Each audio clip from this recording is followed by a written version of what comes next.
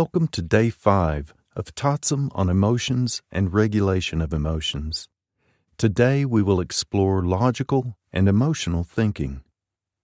Our emotions affect the way we think and the decisions we make.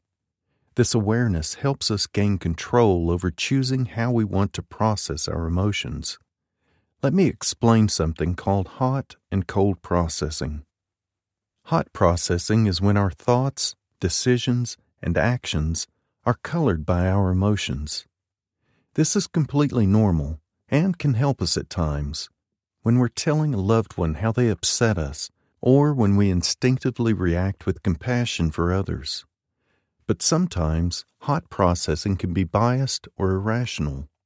For instance, it can be inappropriate in more somber or formal settings where we might need to keep a cool head. Cold processing is when our thoughts, decisions, and actions are based on logic and critical thinking. We need to be aware how our emotions might influence our decisions so that we can harness cold cognition as needed.